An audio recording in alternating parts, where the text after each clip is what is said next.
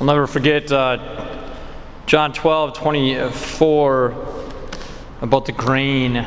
It's from one of my priests, one of my favorite priests that I've known is Father Fidua. He's the one that started the tech program in Michigan, and that was one of the verses that really was the basis of that program, that retreat. Amen, amen, I say to you, unless a grain of wheat falls to the ground and dies, it remains just a grain of wheat. But if it dies, it produces much fruit. And we hear that reading today, obviously, with a martyr, St. Lawrence, who did that in his life.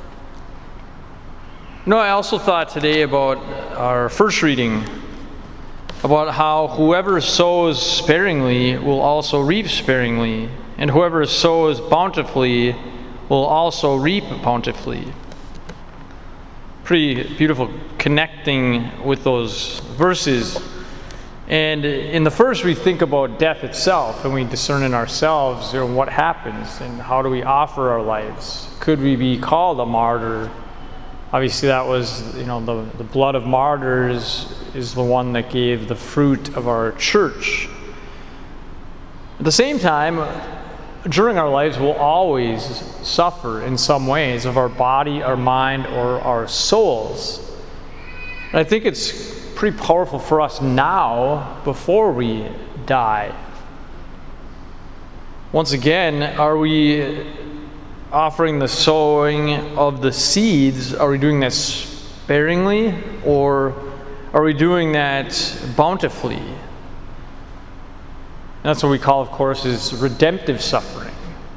When we are suffering either of body, either in illnesses or diseases and so forth, our mind, for those of us that might have mental illness or brain illnesses, or our soul, those times when we're in desolation, then in each of those places are we giving bountifully sows, not for ourselves, but when we're suffering, not to point on ourselves, which really is actually helpful for us, but to pray for other people.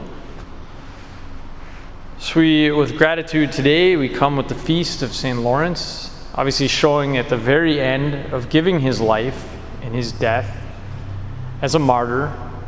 And St. Lawrence, pray for us.